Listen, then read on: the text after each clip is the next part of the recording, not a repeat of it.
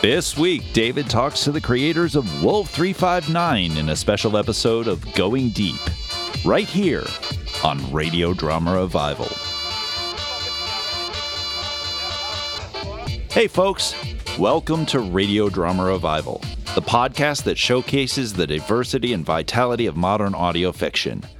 Filling in for David while he's off making wedding preparations, I'm Matthew Boudreau.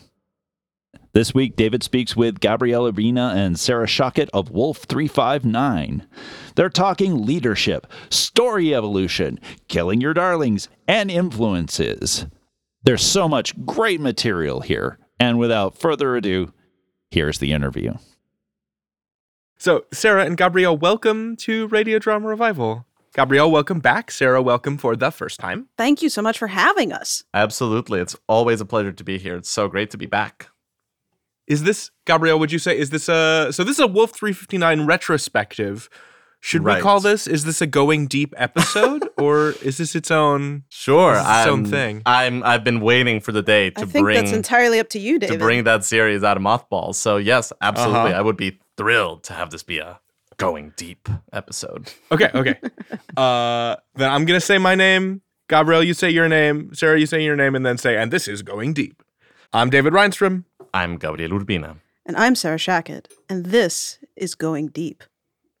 So, Sarah, you joined the team in season 2, right? Yes. I was sort of hanging out in the shadows during season 1. I was getting scripts from Gabriel and sort of giving notes and line suggestions. And then by the time season 2 rolled around, he successfully convinced me to come on and write some episodes. And then it just spiraled from there. I was trying to strong-arm her into writing for the show pretty much from the get-go.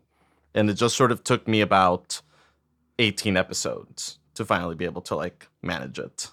Yeah.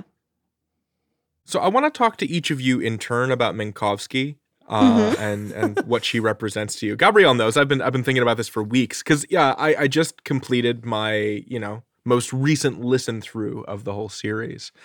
But, Sarah, when you write Minkowski as the badass driven space commander, whether or not it's early on in an episode like Minkowski Commanding, or as someone who finally has to live with the consequences of being badass to the point of violence and its ramifications through the final season, what was going through your mind? What does Minkowski say to you as a leader?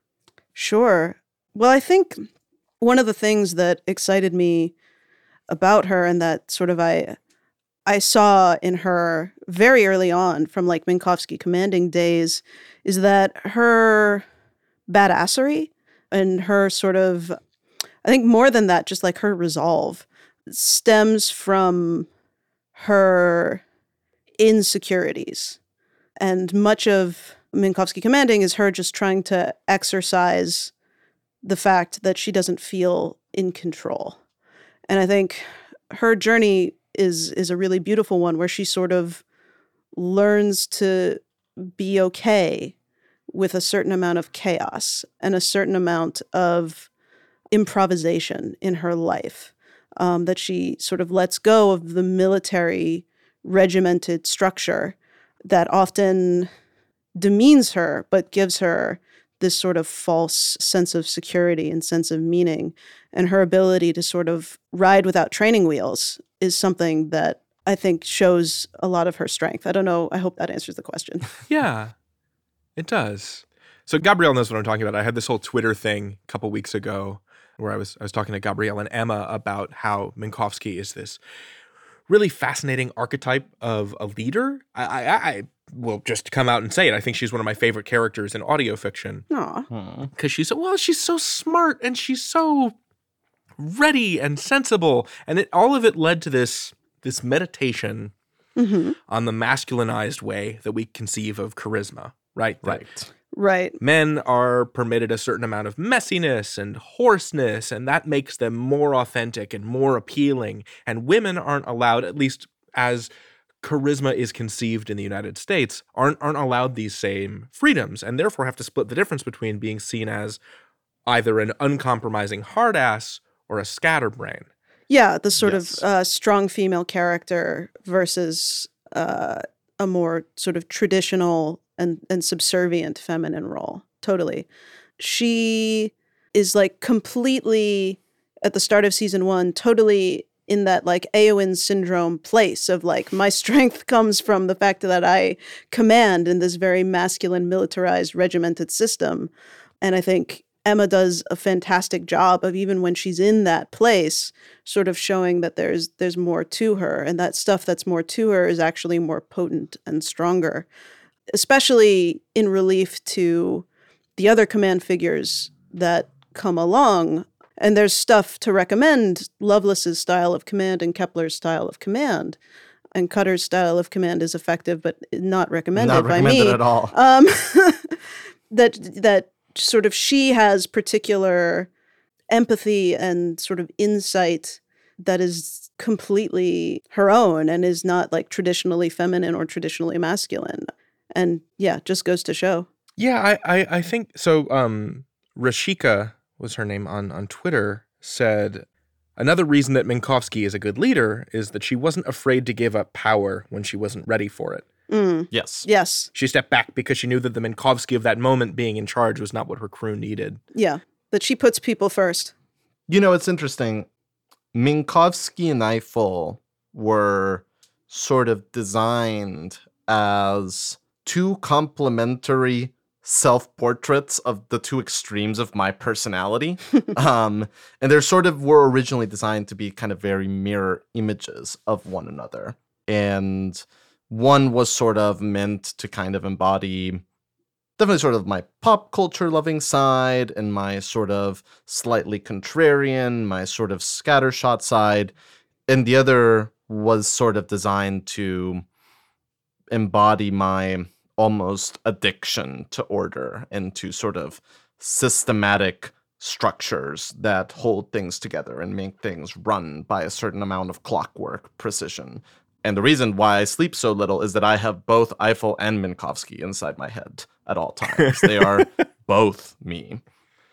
And that was a little bit the operating principle for their personalities at first. I didn't sort of set off with anything like a grand statement about leadership with Minkowski. But what I found eventually in season 2, well, there were two things that I found. The first was that Emma, from the word go, played her so humanistically and with such an enormous heart and with just like so much underneath all the fluster and underneath the overwhelmedness and all the frustrations, just like an ocean of emotionality and an ocean of warmth for the people around her. And humor, too. And humor, That's absolutely. what strikes me. So I discovered that, number one. And secondly, that in a weird way, that sort of like very need to have order where order was impossible was kind of what made her the perfect commander for a place like the Hephaestus, because it was just sort of, it doesn't matter how crazy it is. It doesn't matter how nonsensical it is. It doesn't matter how far outside the scope of everything that I could have ever prepared for this has gotten to. I need there to be order in my life. And that order includes the people that I care for being safe and being on track and being able to sort of continue existing. Yeah. She has a very humanistic idea of what success is. Yeah, absolutely. To the point of being borderline quixotic in her command style. And you sort of see that with all sorts of things like, we're going to sit down and we're going to have dinner no matter what. Gosh darn it. Or, you know, or we're going to have a talent show. I don't care. You know, whether people want to be in it or not, we're going to bond because the manual says we're going to bond. Gosh darn it. All of which started coalescing in my mind around season 2. And as soon as we sort of started thinking about that, I realized that inevitably that was then going to have to be a journey of her realizing that what matters is keeping the people safe. What matters is the things that have emerged as my priorities because of the system, not the system itself. And so she then had to sort of be confronted with that. She had to sort of have someone come in and take the order away from her and sort of go, I'm in charge now. Now I sort of get to define everything here. And to then sort of have her go too far trying to get that back, to then have her take a step back and kind of be like, clearly being in control is not the most important thing right now. So I need to not be in control. I need to have someone else manage things. So yeah, so that sort of ended up being like very much like the core of her character, even though it was something that we found in the writing. So looking back over the course of the last 3.5, 4 years, right? What have you learned about yourselves as writers and directors? That we steadily lose our ability to edit and to deliver scripts of a reasonable length. That time that we thought we were not going to enable each other, that time never came. Yeah, no. No, so aside from our utter inability to kind of edit ourselves, I think that we really learned how addicted we are to the idea of constantly changing things or experimenting with form or sort of switching up the format of the thing that we were writing. I think that when we started Wolf 359, part of the idea was there's going to be an element of absurdist comedy to this, and a big part of that is going to be how little things change. Like, this is just going to be a show about 4 people stuck in a space station, and no matter how crazy things get, it's always just going to be, this is how things are, and they're just going to kind of be there the next week, and part of that is just going to be the humor of it. And that lasted for about 3.5 scripts before it just, like, asserted itself as completely not what the show was. Right. And I think that we ended up sort of having a show that a lot of people would say that part of its notoriety is how much it changes and evolves and grows from not just season to season, but also sometimes episode to episode, where formats are changing and perspectives are changing. And suddenly we're doing an episode where it's all presented as a radio show within the universe. Suddenly it's an episode where people can't talk. Suddenly it's an episode set inside somebody's mind. And yeah, and I think that that's one of those things where we just went into it with an idea. And the show kind of went, you people are adorable and how wrong you are. Here. Let me just point you in the direction of what you actually want to do. Okay, there you go. Okay.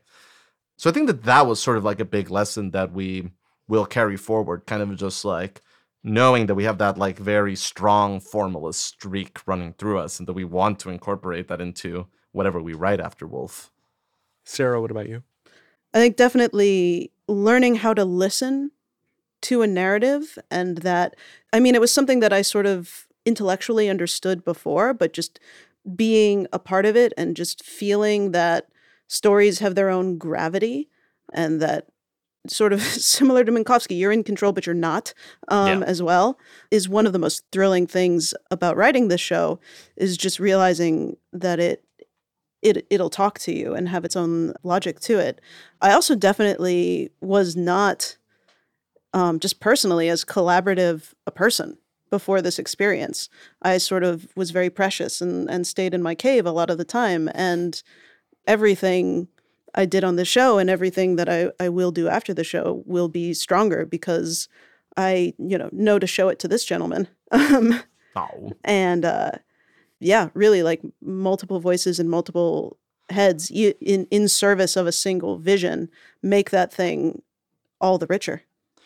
And we also, I think, just learned so much about listening to the thing itself. Like, Yeah. We've talked so much about like Wolf 359 had something that it wanted to be.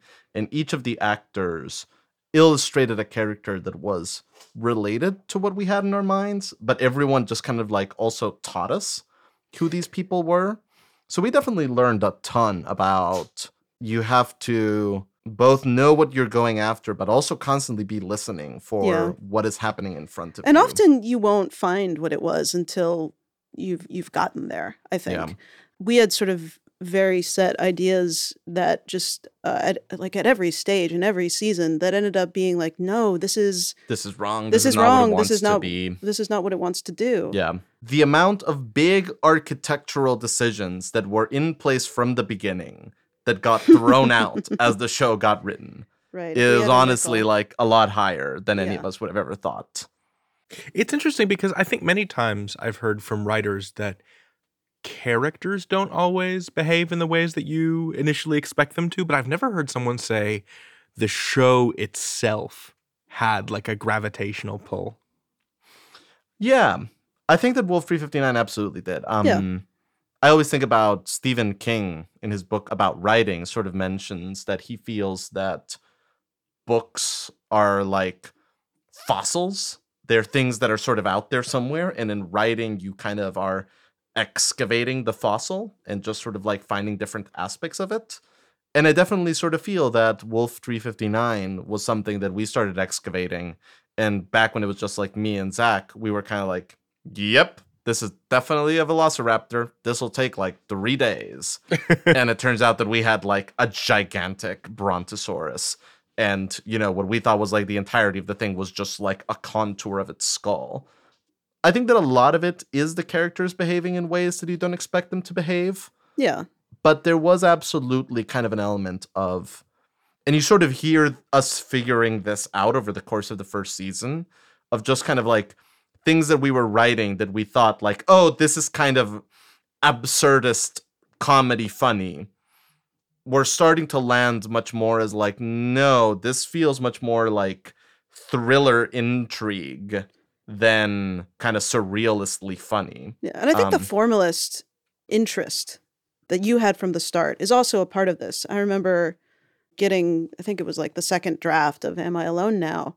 And just being like, oh, so this is a show that does this. Right. Interesting. And Am I Alone Now is a series of monologues, right? Yes. That's right. That is sort of the first big formal departure in the show. That's right. And when, you know, you have a series that is concerned not just with the characters, but sort of the way that they're expressing themselves and the format of how the story is conveyed, then, you know, you really have to think about stories in ways that you might not otherwise. Neither a good or a bad thing, just a choice. Yep. So I want to talk about things you wanted to import into the form. I mean, to start off, the two of you are both movie buffs, right? You're big radio buffs. Yes. You snuck in references to Lights Out and Quiet Please. Was there craft from Golden Age radio that you wanted to import into the form? And what were the film and other media that you wanted to import into the structure of Wolf?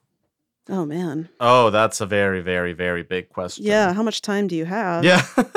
I got time if you got time. It's later for you than it is for me. No, and I think that like we've been very upfront about Wolf 359 is absolutely a show that was built around and by incorporating all of the things that we love. You know, and I think that like sort of the big operational thing was I was writing the series kind of in a like, I missed this TV show called Farscape that went off the air in 2004. I am going to try to do something that feels and sounds like Farscape, but on the radio. And that sort of informed the overall tone and characters and plotting and just sort of like the sense of the show as a whole. But beyond that, I think that we were shameless in just taking from everything we loved. Yeah. And there were definitely there are moments, for example, when Hira and Maxwell are talking about sort of memories and insecurities and thoughts that are, I think, like more than anything, influenced by this high school drama called My So-Called Life. Mm-hmm. Just because I was like, what is the best conversation that I've ever seen anyone write about feeling like you don't fit in? And the answer to that was these two teenagers talking about social pressures in this high school drama from the 90s. And I think that we just had this like attitude of like, bring it all in, anything, anywhere, just whatever works, technique, character moments, beats, whatever is the thing that is best suited to move the story forward. We welcome it and we encourage it. A lot of the times techniques came up not because we think it would be cool to have like a Radiolab episode of Wolf 359, but because we would like to do something different and we think this is a thing Eiffel would attempt to waste time and also sort of feel useful because they don't know what to do. Like a lot of the time sort of, I think technique arose out of either logistical or character challenges that we had written ourselves into. I know that like certain things originally sort of let's have a POV shift where we're following someone all day that is an Eiffel, or let's have an episode narrated by Hira, were like goalposts. Yeah. But it wasn't always, I love that Community episode with 6 different Right. Yeah, The no, remedial like chaos remedial theory. chaos theory, like Yeah. where you play out the same scenario 6 different times. Let's do that, but with our characters. That wasn't generally the operational process.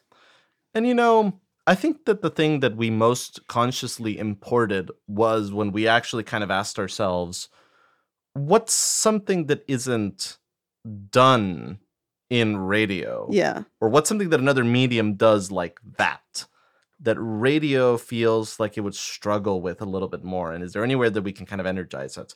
Like we sort of became fans of trying to do radio montages. yes, Which we did in Mayday. Mayday and in Out of the Loop in season 4. But that was, it was much more hubristic of a decision than a smart one. It wasn't sort of us going, ooh, this might be a good technique that we're familiar with. It was sort of us foolishly setting off into the uncharted waters and kind of going like, you know what, we don't have montages. Let's do it. How and are we also gonna do just that? like in that particular moment of like, what would be the worst way for Eiffel to experience something? Yeah. And, really mark out how arduous and unusual this is. Have you heard a radio montage? I haven't heard a radio montage. Let's try a radio montage. Let's try a radio montage. Yes. Now, on the other hand, I think that one of the things that I did consciously bring in from the golden age of radio is a certain degree of playfulness with the narrator voice.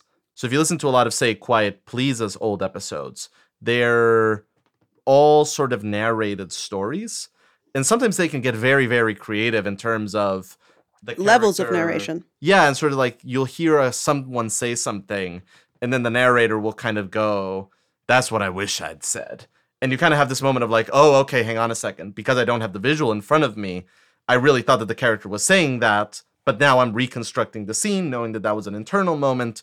Okay, cool. And I think that sort of we brought that into episodes like All Things Considered, where the levels of presentation and the levels of narration were part of what was the fun of the episode and part of what the conflict was revolving around.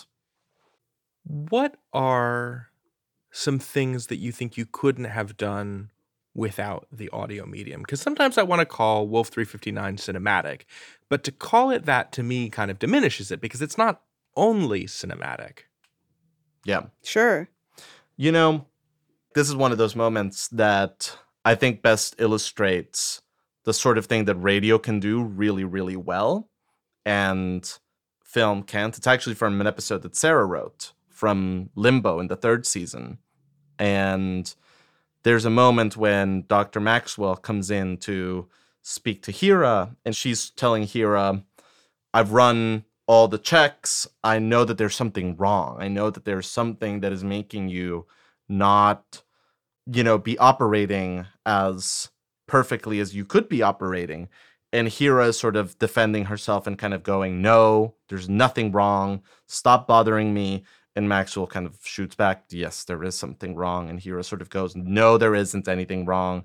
Maxwell sort of goes, Hira, I absolutely know that there's nothing wrong. And Hira goes, how could you know that? And Maxwell replies, because I don't think that you noticed that the lights in this room went out 2 minutes ago. Uh-huh. And as the audience, we get to experience that moment with Hira. We get sort of that same jolt of like, oh, God, Maxwell is absolutely right.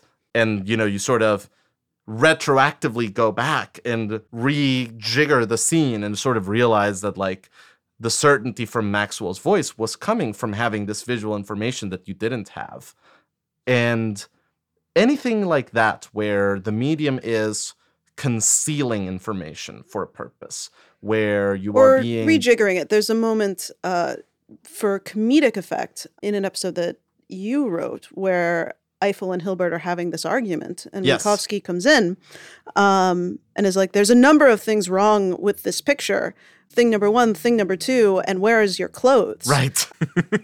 And, it's again, that sort of moment where you as an audience member are forced to sort of reconsider what your understanding of the scene is. And that's like a kind of, I don't know, sort of endorphin high engagement thing where you're suddenly more active and you get to sort of repurpose the scene as it's going forward. And it kind of makes you feel like a smart detective. You kind of feel there is a little bit of a pleasant release, you're right, Sarah, in kind of going, oh, I just sort of understood this thing that fundamentally shifted my conception of what was happening. You get to see it anew. Yeah, and there is something very pleasant and rewarding about that.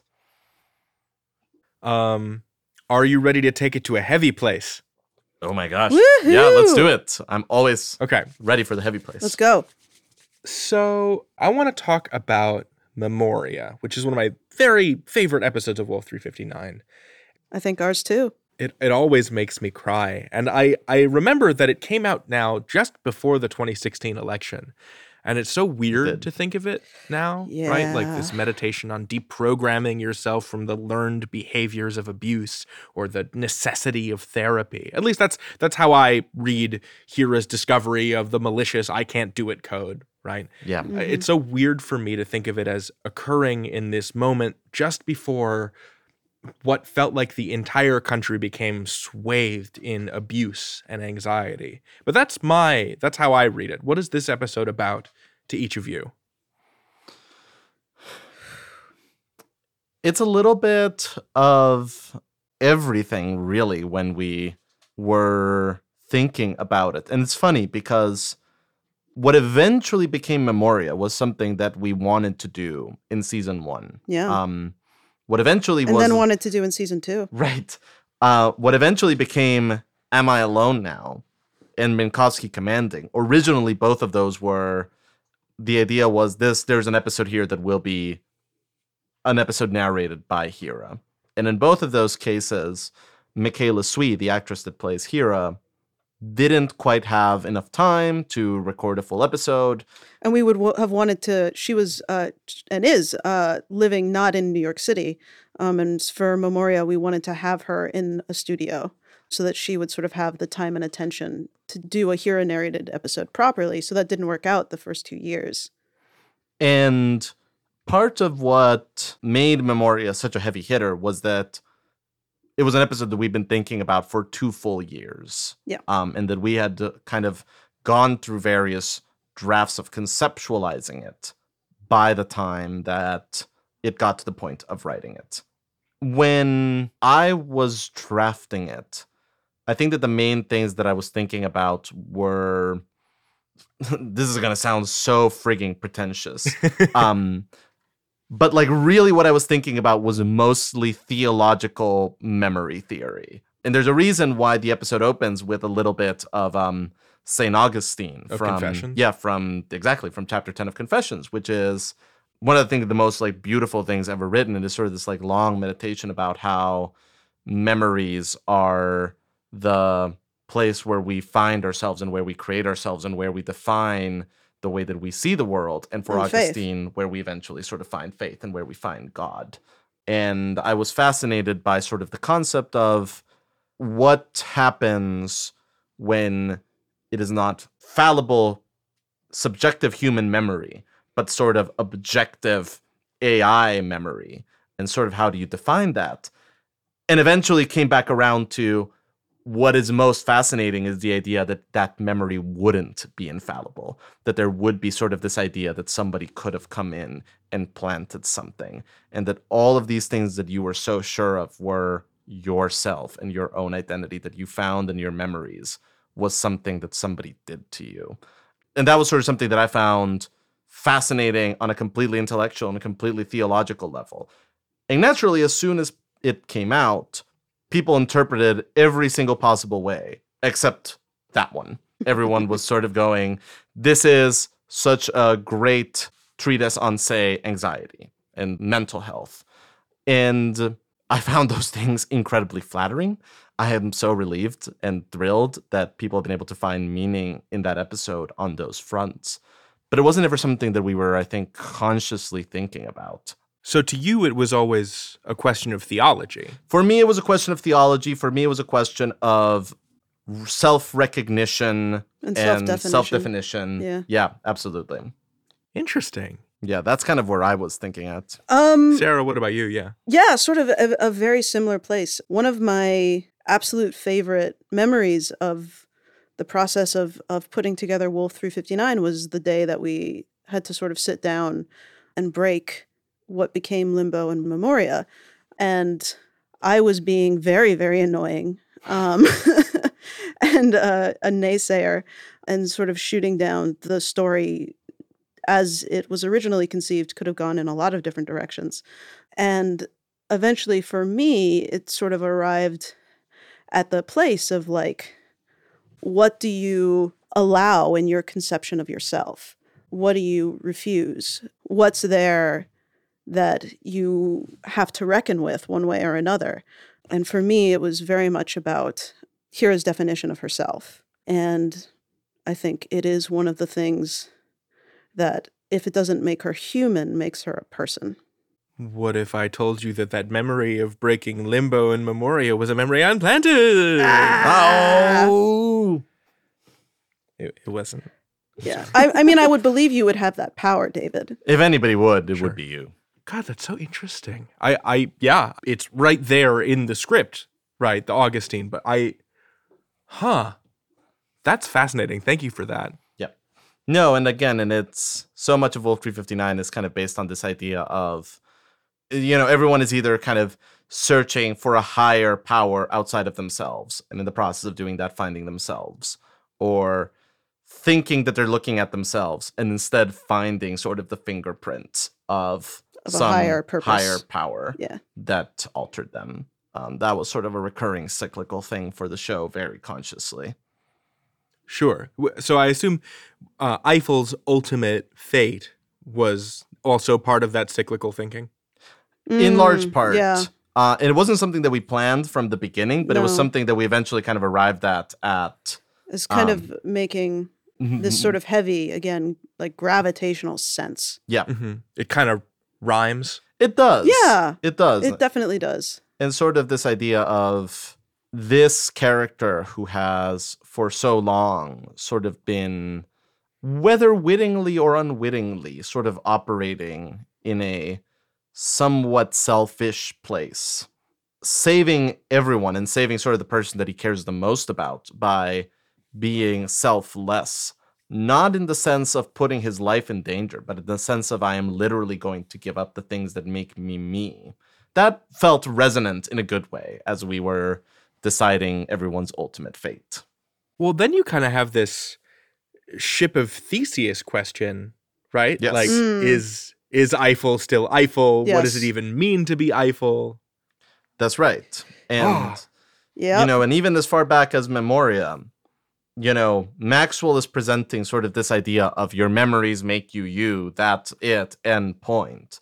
But even then, Hira has a little bit of pushback. Hira is sort of still going like, it can't be that simple. Like we can't just be our memories. I think that is an argument that I continue to find fascinating and continue to find disquieting and absorbing all at the same time. Do you think souls exist? I personally do. And I think that if you asked me to define what a soul is, we could be here for a very, very long time as I rambled. But do I think that there is something that is intrinsically tied to who a person is that goes past mere biology and past mere memory and is a little bit of both and neither at the same time? I would personally say yes. Sarah? I also would say yes.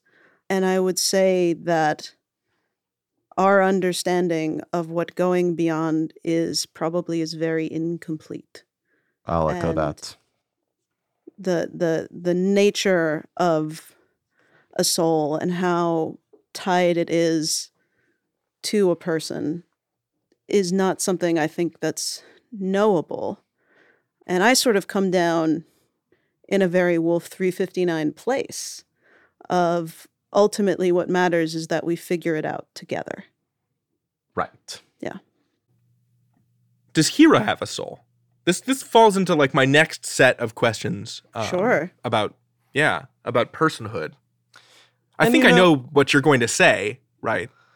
Well, it's funny because we started writing the show thinking like, yeah, this is a show about isolation and about, extremes of human psychology and extremes of behavior Yeah. and how relationships warp. And 1 year later, it was like, no. That's just silly. That's just a window dressing. This is a show about communication. Communication. That's what the show's about. It's hard, yo. That's it. That's the thing. We got it. And like 2 years later, we were kind of like, oh no, it's not about communication at all. Communication, it's there, but what it's really about, it's about personhood. It's about how that is sort of the core of the show. Who gets to be a person and who has personhood denied them? Exactly. who decides? And sort of how do you defend your personhood without taking it away from someone else? Yeah. And what's kind of terrifying about getting to that point is that then you kind of look at each other and you sort of go, well, what do we want to say about that? Like, and sort of, Thank goodness it happened very late. it did happen quite Yeah. late. But our answer for ourselves as we were writing the show is, who is a person? Whoever asserts that they are a person. The only thing that you need in order to be a person is to ask for people to look at you as a person, just to sort of assert your personhood, Yeah. and you have it. That it's and not, you deserve it. The great tragedy is we all sort of have these instincts of tribe and in-group and out-group. And the actual answer is that you're allowed in if you want to in. Yeah. So Price and Cutter are not still people because they don't give a shit. I mean, Right. they're asking to be treated as considerably more than people. That's right. They have no interest in something as pedestrian as being a person. They're interested in being the architects of people. They're interested in being Yes. above it all. And that's like a kind of immortality that they are chasing, in addition to actually not dying. And the moment that you sort of start talking about, we want to make better people. We want to sort of make people that are more people than Yes. the people that are here now. That are which less disappointing and less deficient in some way. flawed people. That I think is sort of the moment that you can argue you are renouncing your personhood when you start to sort of say the very concept of personhood as it exists right now is flawed and insufficient. And can be engineered. Yeah. Do you remember in The Apartment, in the film The Apartment, when Jack Lemmon's, next door neighbor, the doctor, Yep. like demands that he be a mensch, A mensch. Yes. That's right. that he be a person? Yeah. Absolutely. I feel like this is a series about people learning to become mensches. In many ways. in many yes, respects, you're not wrong. absolutely. And it's a lesson that everyone has to learn in their own way. But yeah, I think that they are going through a lot of similar journeys. And The Apartment, which by the way, if you have not seen The Apartment, Oh, go watch it it right is now. one of the best It's one of the scripts best scripts written. ever. What an amazing film. But it has sort of that genius structure of there are all these things that are expected of a man. Like, he needs to have a great job and he needs to sort of do well and he needs to make money and he needs to Go have up the ladder. right, and he needs to, romance the ladies and all these things. And it's like you can be a great man and not be a mensch. And at the end of the day, it's sort of that like being the good person is better than being the great man. Yeah, 100%. No, because I mean, it's like the great man is an isolated figure Yeah, who can only have certain kinds of relationships with other people. that's right. Kind of transactional relationships with other people. Yes. Yeah. Okay, shut up and listen. I'm not telling you to shut up and listen. I'm referencing the episode titled Sure. Shut Up and Listen. So for those of you playing along at home, that's the episode that begins with Eiffel and Hira putting together a Radiolab style, basically recap of the show, That's the Yes. UF overview. Our clip show. but ends with Eiffel getting schooled about his privilege by the women on the crew. I have a couple of questions, but let's start here.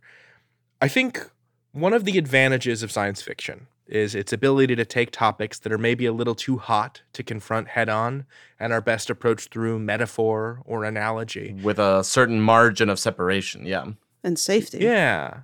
But I think that the conversation that Eiffel has first with Lovelace and then with Hira and then with Minkowski is a conversation similar to the conversation that I hope a lot of men, white men especially, have been having with their friends for the past few years, this "your jokes are hurting me" conversation. Mm-hmm. And my first question is, what were you aiming at by making Eiffel's bigotries the casual anti-AI, anti-alien, and ultimately anti-immigrant kind? Well,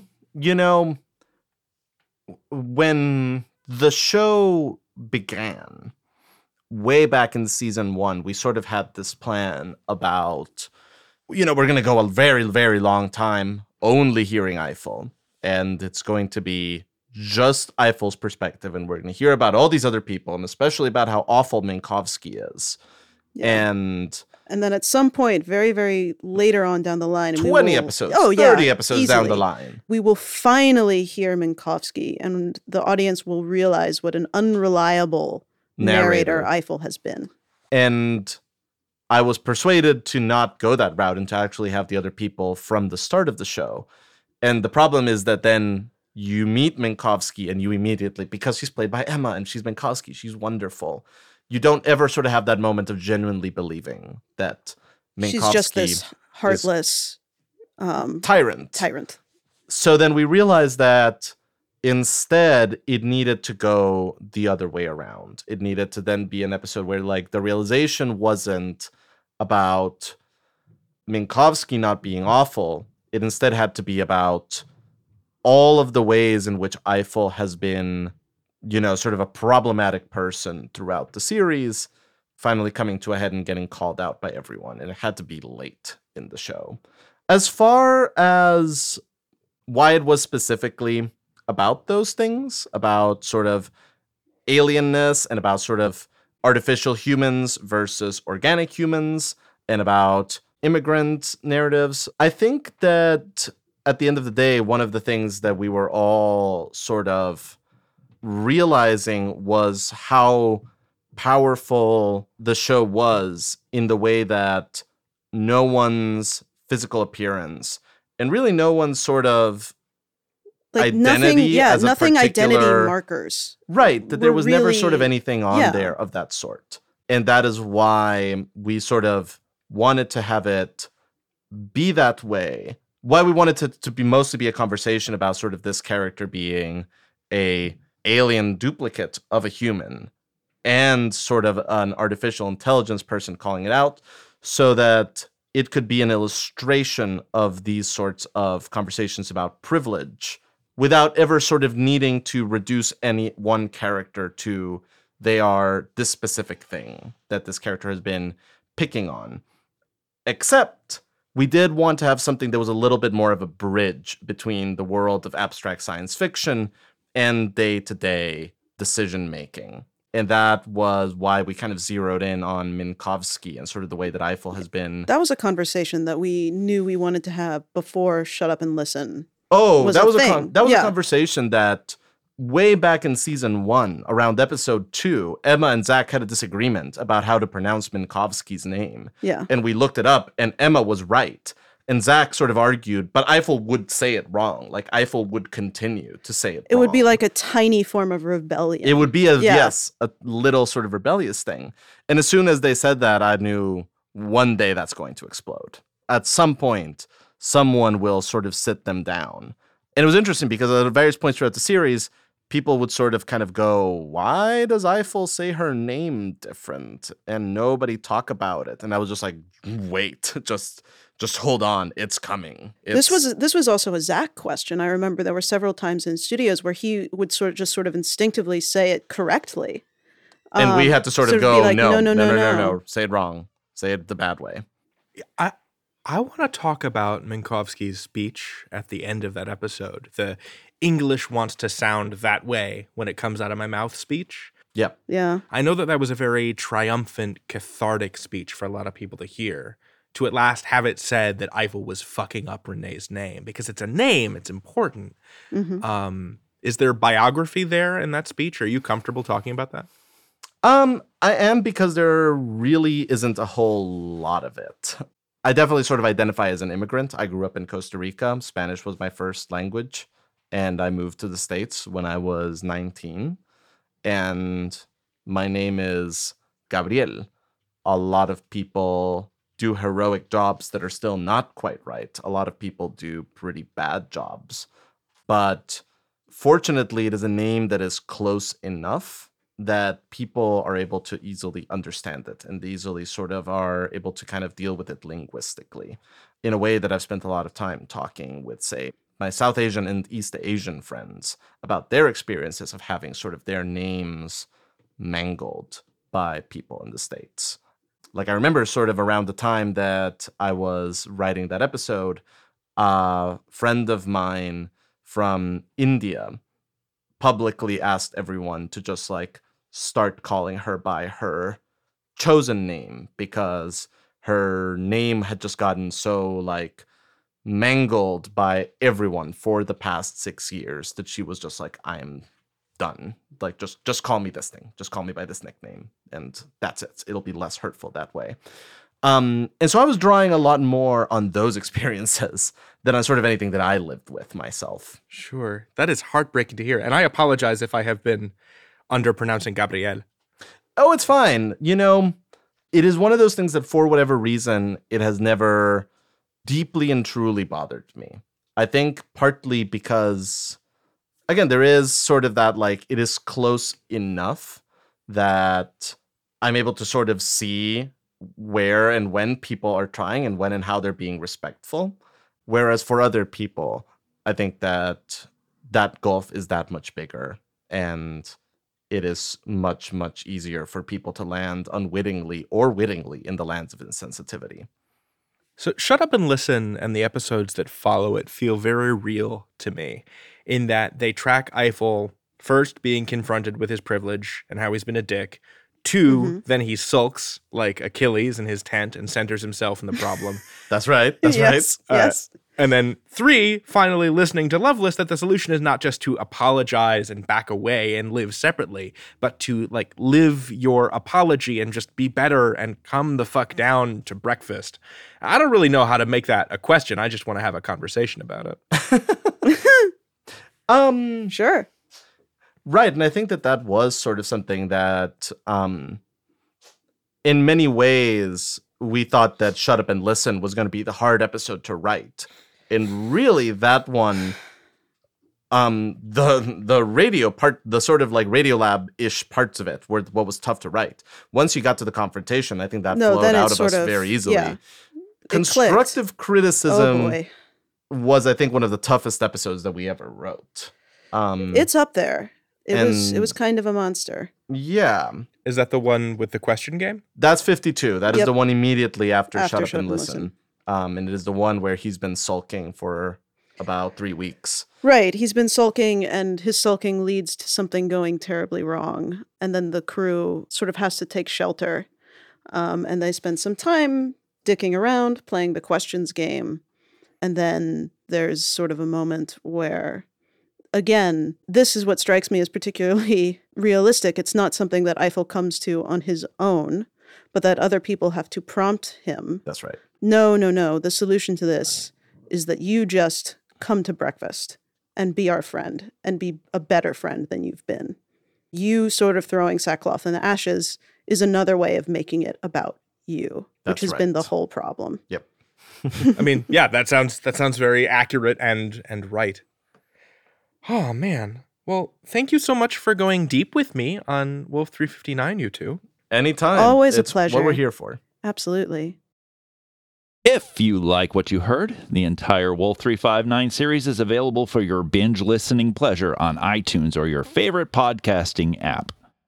Join us over on Patreon, where for $4 or more a month, you can hear an extended interview with Gabrielle and Sarah, where they discuss Westerns, fandoms, and some of David's current audio favorites. Your generous donation of $1 or more a month keeps the lights running, and you get early releases of every episode ad-free. To help us out and reap your rewards, join us over at patreon.com/radiodramarevival. If you like the show, rate us on iTunes, Spreaker, or your favorite podcasting platform. And now, some credits. Our theme music is Danger Didgeridoo by DJ Stranger Danger. You can find him over on SoundCloud. Our interviews producer is Eli McElveen. Our associate producer is Sean Howard. Our researchers are Heather Cohen and Monique Boudreau. Our social media manager is James Oliva. Our executive producer is Fred Greenhalgh. Filling in for your host, David Reinstrom, I'm line producer Matthew Boudreau, and this has been Radio Drama Revival. Storytellers welcome.